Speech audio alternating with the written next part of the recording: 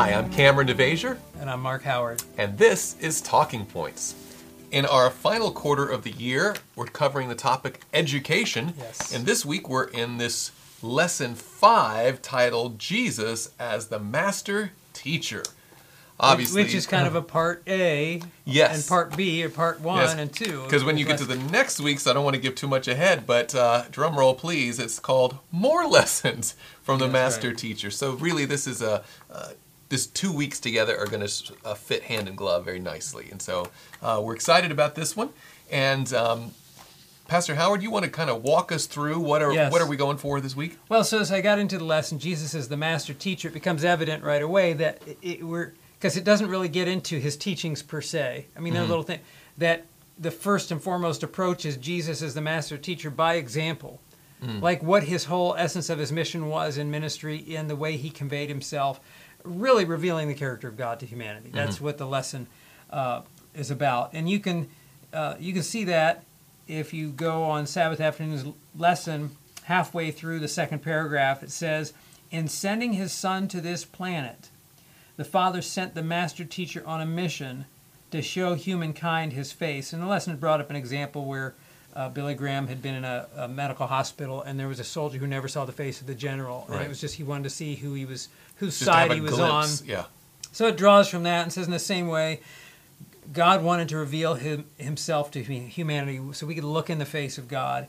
It says, "Ever since we have had the wondrous privilege of beholding the knowledge of the glory of God and the face of Jesus Christ," 2 Corinthians 4:6, drawing from our memory verse. "As we watch the Master Teacher make his way to the earth, what can we learn from him?" So that sets the tone. So we're looking for those lessons from the Master Teacher, and that's going to be our burden this week. But before we do any study of God's Word, let's start with a word of prayer. Yes. Heavenly Father, thank you so much for this opportunity that we have to go over this material. Please, Lord, let our time together be a blessing, and to help the Sabbath school classes to be a blessing as well to all those who are leading and participating, have anything to do in contact with this study, Lord. Let us all be edified, for we pray it in Jesus' name. Amen. Amen. All right, before we dive into each element, let's kind of take a 30,000-foot view and outline for us what are the 3 main talking points this week. Okay, well, they're under that umbrella of Jesus revealing the character of God to humanity. Okay. The first one is Jesus is the light of the world. Now, the lesson doesn't even delve too far into the main passages on this, but it covers the concept, that topic. And we're gonna, and we'll talk about that. Number 1, Jesus is the light of the world. I drew that from Sunday and Monday. Number 2, God's glory is his humility. I drew that from Tuesday and Thursday's lesson. And finally, God's aim is reconciliation, and I drew that from Wednesday's lesson. So, number 1, Jesus is the light of the world. Number 2, God's glory is his humility. And number 3, God's aim is reconciliation. And again, a reminder that these little outlines are available right here at michigansspm.org, and they'll be downloadable and reviewable, and to please use them as you see fit or modify them as your needs may be. But we're going to go through them now one by one. Let's start with that number 1, Jesus is the light of the world. What can we learn about that? Hearkening back to lesson number 1, the first lesson this quarter, we learned that Adam and Eve's sin was actually prompted by a distrust of God when the serpent came into the garden and put that element of doubt. And that fallen humanity now has that built in, this distrust of God. And so one of the things that was highlighted in that first lesson was that the primary goal of education then is to re-educate humanity in regard to the goodness of God. So this is what we're seeing as Jesus is the Master Teacher, that just in coming to this earth, he came to reveal the goodness of God, which was essential to happen. Now, it's interesting that the lesson brings out 2 Corinthians chapter 4, and it goes through verses 1 through 6. I want to zero in on verses 3 and 4. In fact, verse 4 especially. It says, "Whose minds the God of this age has blinded, who do not believe, lest the light of the gospel of the glory of Christ, who is the image of God, should shine on them." Now, that's kind of a typical Pauline passage. Yes. This, of this, of this, of this. So let's break it down a little bit. What is he really saying The here? light of the... So the gospel, the interesting thing to me that grabbed me is we talk about the gospel a lot. We know gospel means good news. Now, he describes the good news here in very particular terms. the gospel, the good news of the glory of Christ, and we talked before in here about how glory in the Bible represents the character of Christ, who is the image of God, and the lesson draws that out as well. One of the places is in Hebrews, where it talks about he's the express image of the Father's character, and the word used in the Greek has to do with the kind of an imprint that's made by like a steel tool or something, an impress, whatever.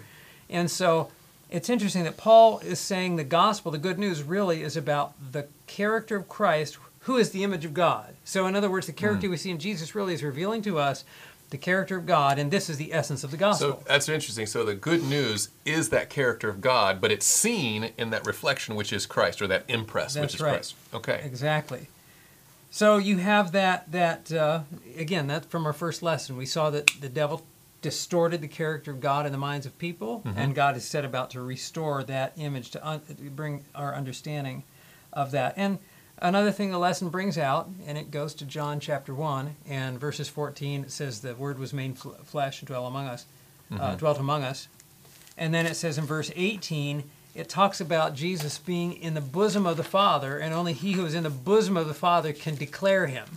Yeah, that is kind of another odd phrase this time. And well, it's interesting because I looked through several translations, and you'd think that the more modern translations would say something other than bosom. It's just not, and they don't. It's still that. And a couple do, but then they say instead of the bosom of the Father, by the side of the Father, which really doesn't convey. No, there's a deeper. I mean, bosom seems to not. Some of our anti-Trinitarian friends would say, "Oh, that shows a created thing that there was one time." But I don't think it's saying that either clearly. But there's a closeness with the Father and the Son. Yeah, the same passage that says bosom just happened to start out by saying, "In the beginning was the Word, and the Word was with God, and the Word was God." Exactly. So we're not denying His Godness here, but we're emphasizing. I think that the author is emphasizing the closeness of the members of the Godhead, that they are shared character, shared perspective, and they are.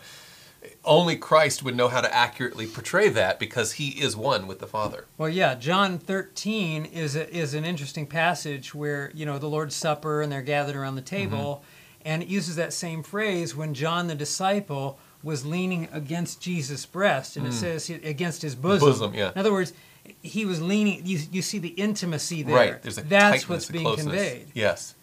There was an intimacy, and so what John the Revelator is saying is, or the gospel author is saying that Jesus, because he had that intimacy, and he had that intimacy from eternity. Right, and that qualified him uniquely for this task of showing the light of God to the world, right? Only Jesus could be that one to reveal the glory of the Father. And that drew my attention to Desire of Ages, page 22, and then a little piece from 19. I put it in our notes here. You want to read that for us? Sure. It says, "The earth was dark through misapprehension of God." And that just means a misunderstanding. Right. That the gloomy shadows might be lightened, that the world might be brought back to God, Satan's deceptive power was to be broken. God's character must be manifested in contrast to this character of Satan. This work only one being in all the universe could do. Only he who knew the height and depth of the love of God could make it known. To this sin-darkened earth, he came to reveal the light of God's love, to be God with us. Now, that's a couple powerful passages, and it was very hard. For sake of brevity, I put it that way. Exactly. Go back to Desire of Ages, and that spans that chat from 19 to 22 and beyond. But I love that idea that only he who knew. He's uniquely suited because he is of God himself. Who else is going to reveal God? Right. I mean, and who knows the mind of God? Right. So the whole concept of it is fascinating. And even to the point, and I put in the lesson that this passage isn't in the lesson either, but in John 17, as Jesus prays to his Father, and he says, "This is eternal life, that they may know you, the only true God, and Jesus Christ, whom you've sent." And then he says to his Father, "I have glorified you on the earth. I have finished the work you sent me to do or given me to do." This is before the cross. So it's amazing that Jesus could say, even before Calvary, the work is finished. And how is it finished? Because I've glorified you in the earth. I've declared, I've shown, I've revealed your character. I can imagine the frustration with his disciples when they're like, "Hey, if you could just show us the Father. I mean, we've seen you and all," but he was like, "Have I not been with you? I have done this. You've seen me." Anyway. Well, the lesson made a point of that and said that before we are too hasty with Philip, who said that to Jesus, how long have we been with the Father? Mercy. And we don't. still We don't. often react in a way that says we don't understand his character. So it's a powerful. So the whole idea of being the light of the world. You know, Jesus declared himself the light of the world. You can see that in at least these 4 passages: John 8:12, John 9:5, John 11:9, John 12:46. That Jesus says he's the light of the world. That the idea of that, you know, we can't see anything in darkness. We've modified equipment, so we've got infrared and stuff like that, but our eyes don't see things in darkness. Light helps us to conceptualize, helps us to, more than concept, helps us to see things that we wouldn't see otherwise. Sure. And so Jesus, the idea of him being the light that lights every man comes into the world, as it says in John 1, and the lesson did bring that up. It means without Jesus revealing the character of the Father, we could not understand spiritual things. We couldn't understand, obviously, the nature of God and who he is. So just the idea that Jesus came to give that light, that understanding to spiritual things. And he didn't finish with that. In Matthew 5, he says, you are the light of the world. Right. Which, if you were to use that phrase, like, who's the light of the world? And typically, well, clearly Jesus. But then Jesus says, okay, you've seen me. Yeah. And through that you've seen the Father. Now they need to see me through you. You are the light. So there's a derivative nature of this light that one shines on. Speaks to the idea of a teacher. That's right. And he came not only to do it a one-off event or something like that, but to actually reflect it to us so that we could in turn reflect it to others and it would go forward around the world. So that's fascinating.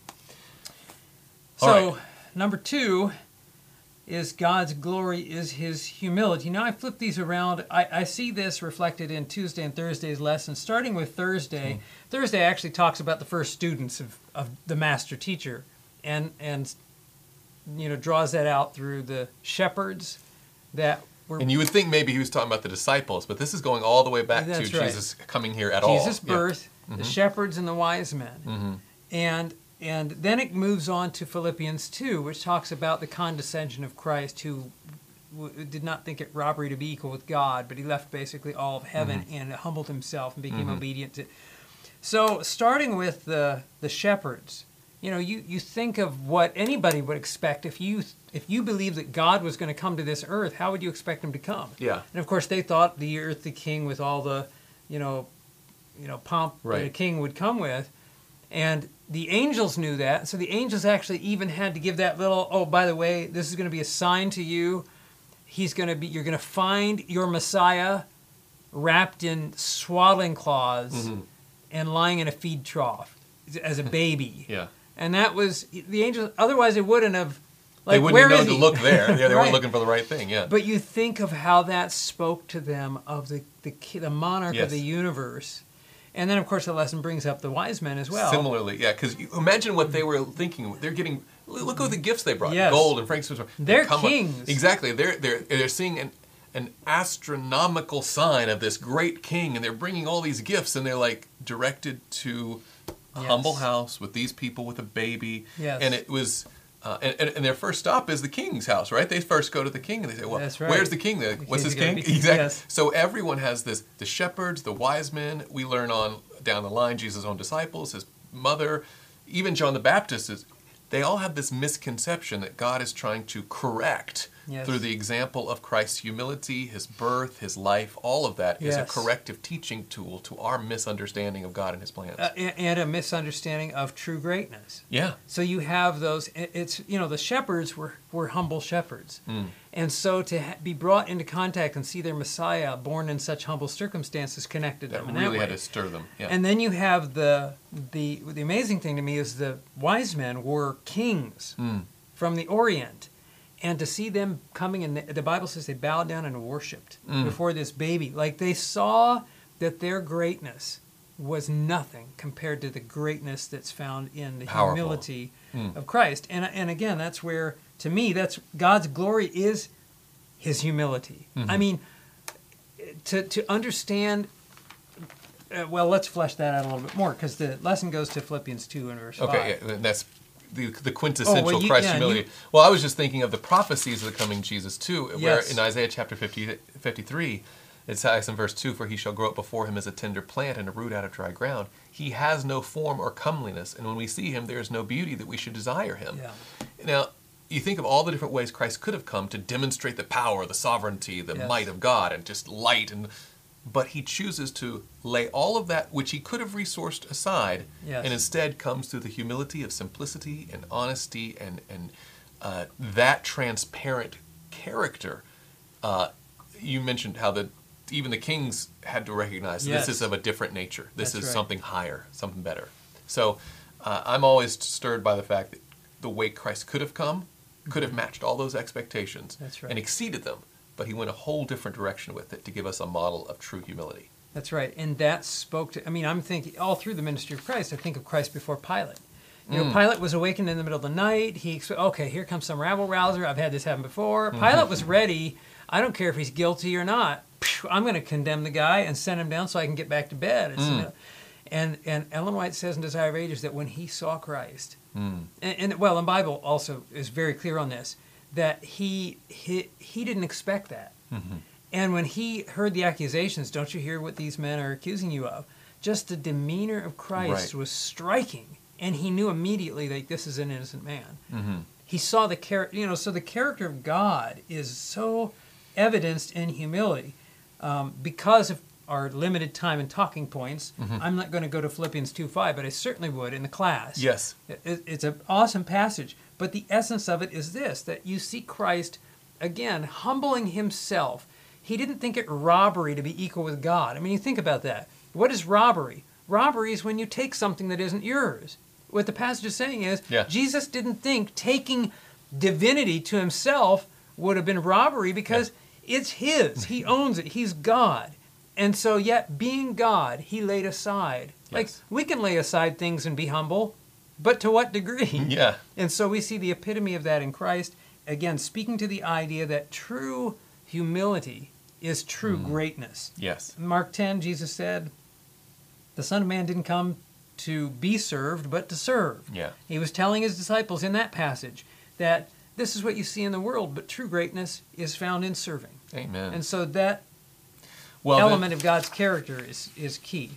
Well, do we want to go here now? Because the idea is sometimes when we talk about humility, it lends towards the direction of meekness, and even then it becomes weakness. Then it becomes very like reclusive and passive, and all of a sudden we have no backbone, we have no push, we have no anything, and we're just biblical humility. That means you just people walk over you and do whatever. Well, I'm thinking just right now in the moment about how when Christ stepped in with the whip of cords, that was not passive. That was quite active, but he wasn't whipping people. What got their attention was his bearing, his countenance. But that wasn't a departure, and that's what I'm saying. It wasn't a departure from humility. It's like how he was humble most of the time, except for that time. No, but that's what I'm saying. That humility is still evidenced in a confidence. He knew who he was, and he knew what was right and wrong, and he could stand there. And Mrs. White talks about how those people felt like they're going to feel at the judgment day, standing before the eye of God, who knows there is powerful.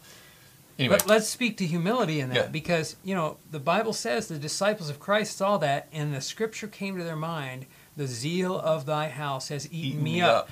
Okay, humility means it has to do with selflessness. Jesus was not being selfish when he cleansed the temple. Absolutely not. It was God's honor and God's dignity, and so that's the idea. Sometimes we say, well, I don't know. I think humility is just being kind of passive. But there are many situations where being passive is being selfish. I sit in a board meeting, and I'm there to stand up for God and stand up for truth and right, but I'm not going to speak up. Why? Because I'm being passive and humble? No, because I'm being self-centered, because I don't want to be the bad guy. Right, and that's actually a self-preservation thing. Exactly. You're like, being cowardly is not courageous. Yeah. And so there's this powerful statement from Gospel Workers, page 290, where Ellen White says this. She says, Christian life is more than many take it to be. It does not consist wholly in gentleness, patience, meekness, and kindliness. These graces are essential, but there is need also of courage, force, integrity, perseverance. Some who engage in missionary service are weak, nerveless, spiritless, easily discouraged. They lack push. They have not those positive traits of character that give power to do something. They should cultivate not only the passive, but the active virtues. So the passive, the kindliness, the patience, but the active virtues, the courage, the force, the energy she talked about. While they are to give the soft answer that turns away wrath, they must possess the courage of a hero to resist evil. With the charity that endures all things, they need the force of character that will make their influence a positive power. All of that is humility, because it's not self-seeking, and that's so. It's, right. You need to have a biblical view of you can humility. have a and strong humility, Yes. just like Christ did. Powerful stuff. Well, we only have a few minutes left. Should we get into our number 3 point here? Yes. All right. God's aim is reconciliation. So his purpose of coming here wasn't Why just to did he show want to off the reveal glory his of God. He wanted character? to do This is something my with character, it. it's great. Like, did you see it? Yeah. Good. Now I'm going to go home. No. He had a plan with it, which involved this reconciliation idea, this redemption. So let's talk about this a little bit. Why is there even a need for reconciliation? Well, as the lesson brings out, there's a broken relationship between God and man that happened through the fall of man. Okay. And obviously, it's the idea of reconciling is you've got two estranged parties and you're bringing them back together. Atonement is the same concept. At-one-ment, bringing back together. So you've had this relationship's been fractured between God and man. So thus the need of a reconciliation. The only thing is, if you have had a need for reconciliation with friends, with some human or frenemies, where you've had this the reason, one of the hindrances to that is, I don't know if I can approach them, right? And so thus the revelation of God's character to say, I'm safe to approach. Well, one difference also is in human experiences, 9 times out of 10, there's not one person who's just abjectly at fault and the other person totally innocent. There's both got some skin in the game, right? That's right. But the reconciliation that's being discussed, the biblical or this broken relationship we talk about, isn't like we both went different ways and we both need to reconcile in the middle. And it's not a mystery what happened. The Bible pretty clear. Exactly, the Bible is clear. In fact, that's Isaiah 59, right? Yes. Verse 2 is what happened is our sin has separated us from God, right? Our iniquity is what has hardened that relationship. That's exactly right. So it's not like, and all right, I was wrong, you were wrong, let's both meet in the middle. And let's no. be clear about iniquity and sin. Okay. At its core level, it's simply rebellion. So it wasn't God who rebelled. We rebelled against God. That's what fractured the relationship. I mean, that'll fracture any relationship. You rebel against somebody, you're a traitor to them or whatever, that's going to fracture relationships. It tends to harm the relationship, yes. So that has to be addressed in a reconciliation. Right, and so exactly. So it's not like, let's just put everything behind like we didn't, like it never happened, and we'll just come in there in the middle. We have to deal with the fact that he's right and we're wrong, and the reconciliation brings us back into right harmony with him. Doesn't just bring us, generically back together, whatever that means. It means we have to be reconciled to him. That's right. And that is a consistent thread. The lesson goes to 2 Corinthians 5, but that is the consistent thread in the passage. I'm picking up in verse 18, and it says, now all things are of God or from God. And this is important to note that the reconciliation is God's initiative. It's not man's. God takes the entire initiative. We're already told that there's nothing in the carnal heart that even desires God. If reconciliation was left up to me or you, and we said, well, you've got to come to me, God says, and then it would never happen. It couldn't happen. So all things are from God, who has reconciled us to himself through Jesus Christ, and has given us the ministry of reconciliation. Now, he's talking about him and the apostles. You're going to see this in a minute. He's reconciled us, and then he's given us the ministry of reconciliation to reconcile others. And this is what it is, verse 19. That is, that God was in Christ reconciling the world to himself, not imputing or counting their trespasses to them, and has committed to us the word of reconciliation. Now then, we are ambassadors for Christ, as though God were pleading through us, just like he was pleading through Christ. We implore you on God's behalf, be reconciled to God. Now, there's more to the passage, but... What a powerful picture of the mercy of God. Because I'm thinking, there's these two parties that were once in harmonious unity, right? But humanity took the initiative in rebellion. Yes. Like, God didn't start that up. That's right. And you would think, from a logical standpoint, well, then they need to be first ones to take a step back. But the beauty of God's mercy is not only was he the aggrieved party, who has every right to sit here and say, well, you come back to me when you're good and ready, but he then takes the initiative to repair the relationship that we broke. That's right. And to me, there's a powerful picture of the love and mercy of Very God. powerful. That though we were the ones who sinned, he's the one who initiated the redemption, the reconciliation. That's exactly right. Yeah. And so there's a little frustration here for me because I've heard there's confusion on this passage, and I've heard this passage explained in various ways, but kind of this way, that there's this reconciliation needed. And so on the one part, God has to be reconciled to man, and then man has to be reconciled to God. And that when God offered Jesus, that's what he did. He kind of reconciled himself to man, and that part's done. And now, and I'm going to tell you, and perhaps you've heard it, the passage does not read that way. The passage is always one way. God did not need to reconcile himself to man. No. It was always man. Man ran from God. God didn't run from man. That's right. It was always man. People will say, well, legally he needs to. I'm telling you, it's not in the passage. The reconciliate, and furthermore, I need to make this point. That is out and out paganism. That's what every pagan religion is, that we have got to reconcile ourselves to the God that whoever it is, Zeus, Apollo, whatever, is angry, this petulant, and we have got to God. appease that God. And once that's out of the way,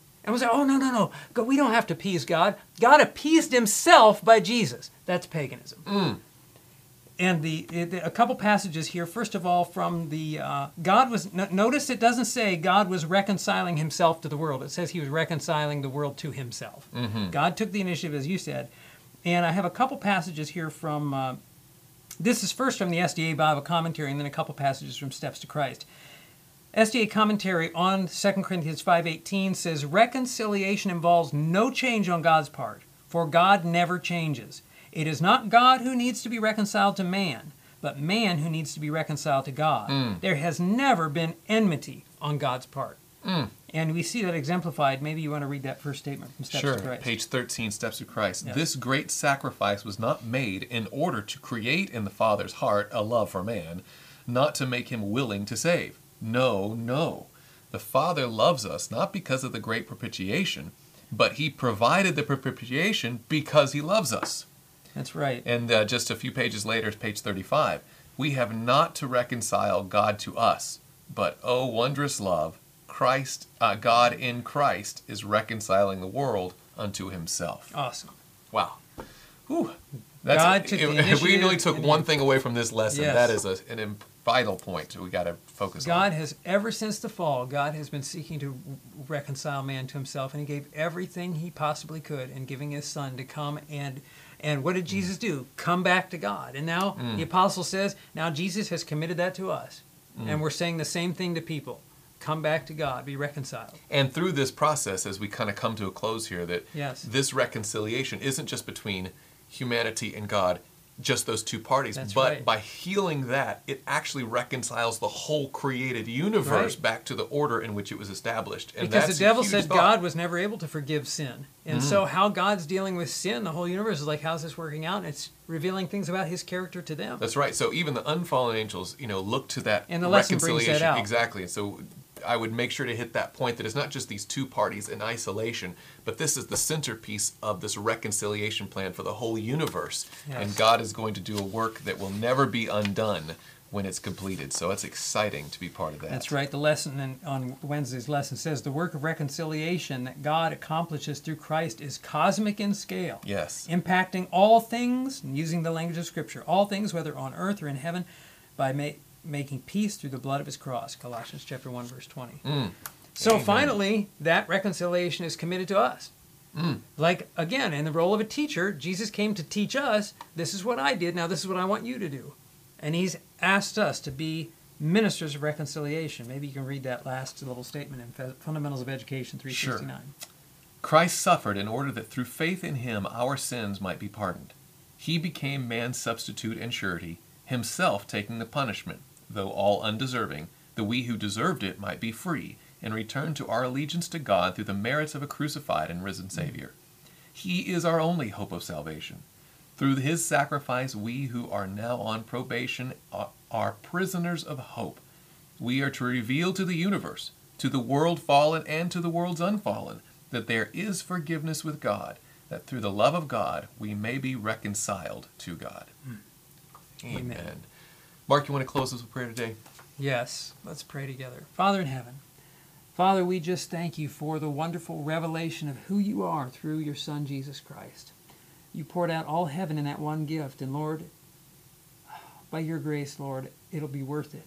And I say that for those of us sitting here, but how many people around us don't yet know this wonderful news of a Savior. And Father, we don't want the sacrifice of Jesus to be in vain. Help us to learn the lesson from our master teacher of what your character is like and how we can communicate that character to those in this world around us as we look forward to the soon return of Jesus. We ask it in his name.